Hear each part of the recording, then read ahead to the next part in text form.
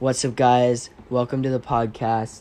On today's episode, we will be discussing water and specifically two parts of it. So this episode will be broken up into two parts, starting off with physical properties of water and ending off with chemical properties of water. Let's get right into it. We're going to start off the physical properties of water with water pressure and specifically Pascal's principle, which states pressure applied to fluid in a closed container is equally transmitted to all parts of the fluid and the container. So this is discussing water pressure, and one thing to remember is that it is not a downward weight, but rather a squeeze of all the water around because the force is equally distributed to all parts of the water. There are several issues with this associated with scuba diving. Specifically, coming up too fast can cause bubble in your veins, which is very painful and deadly. And blood does dissolve more air with pressure, so it can make it more difficult to breathe. Water also does have an extremely high heat capacity. It has the highest heat capacity out of basically almost all normal substances. And overall, it takes a very long time for water to heat. It heats very slowly and does not change temperature fast. It has more heat than most things at the same temp, so it does heat more.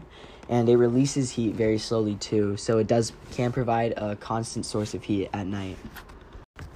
Another interesting property of water is actually buoyancy. I'm sure many people have gone to the coast or to a lake and seen a very large ship floating and wondered, how does all that weight stay floating?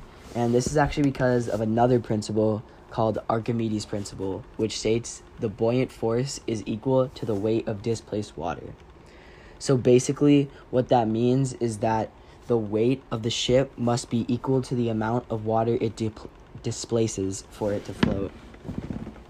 An example of this would be putting a bottle in water, and if the bottle does actually push down less weight into the water, then it is able to float.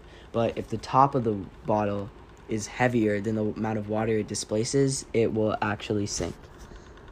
And the final part of water properties we are going to discuss pertaining to the physical aspects is Bernoulli's principle, which basically states the pressure of a fluid decreases as the fluid's velocity does increase.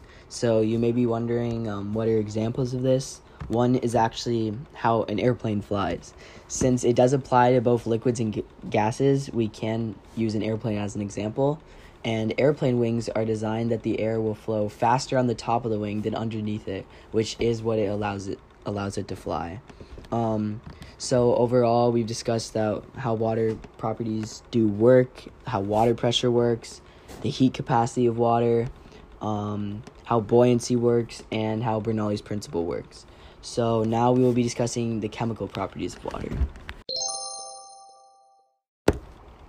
Alright, and now we will be discussing the chemical properties of water, starting off with its polarity. Water is neutral, but since the O atom is larger than the H atom, electrons do spend their time near the oxygen. So this gives water a slight overall charge, which is called polarity. And this polarity does allow for hydrogen bonding, which is the reason that water has such high surface tension. Because of water's polarity, it is also known as the universal solvent, being able to dissolve a lot of things which are polar, but this does not apply to things like gas or oil because they do not have polar ends that stick to water molecules. Water uniquely is also able to dissolve oxygen, which is the oxygen that fish need, not the O and H2O. It's actually oxygen from the air that goes into the water, which the fish require.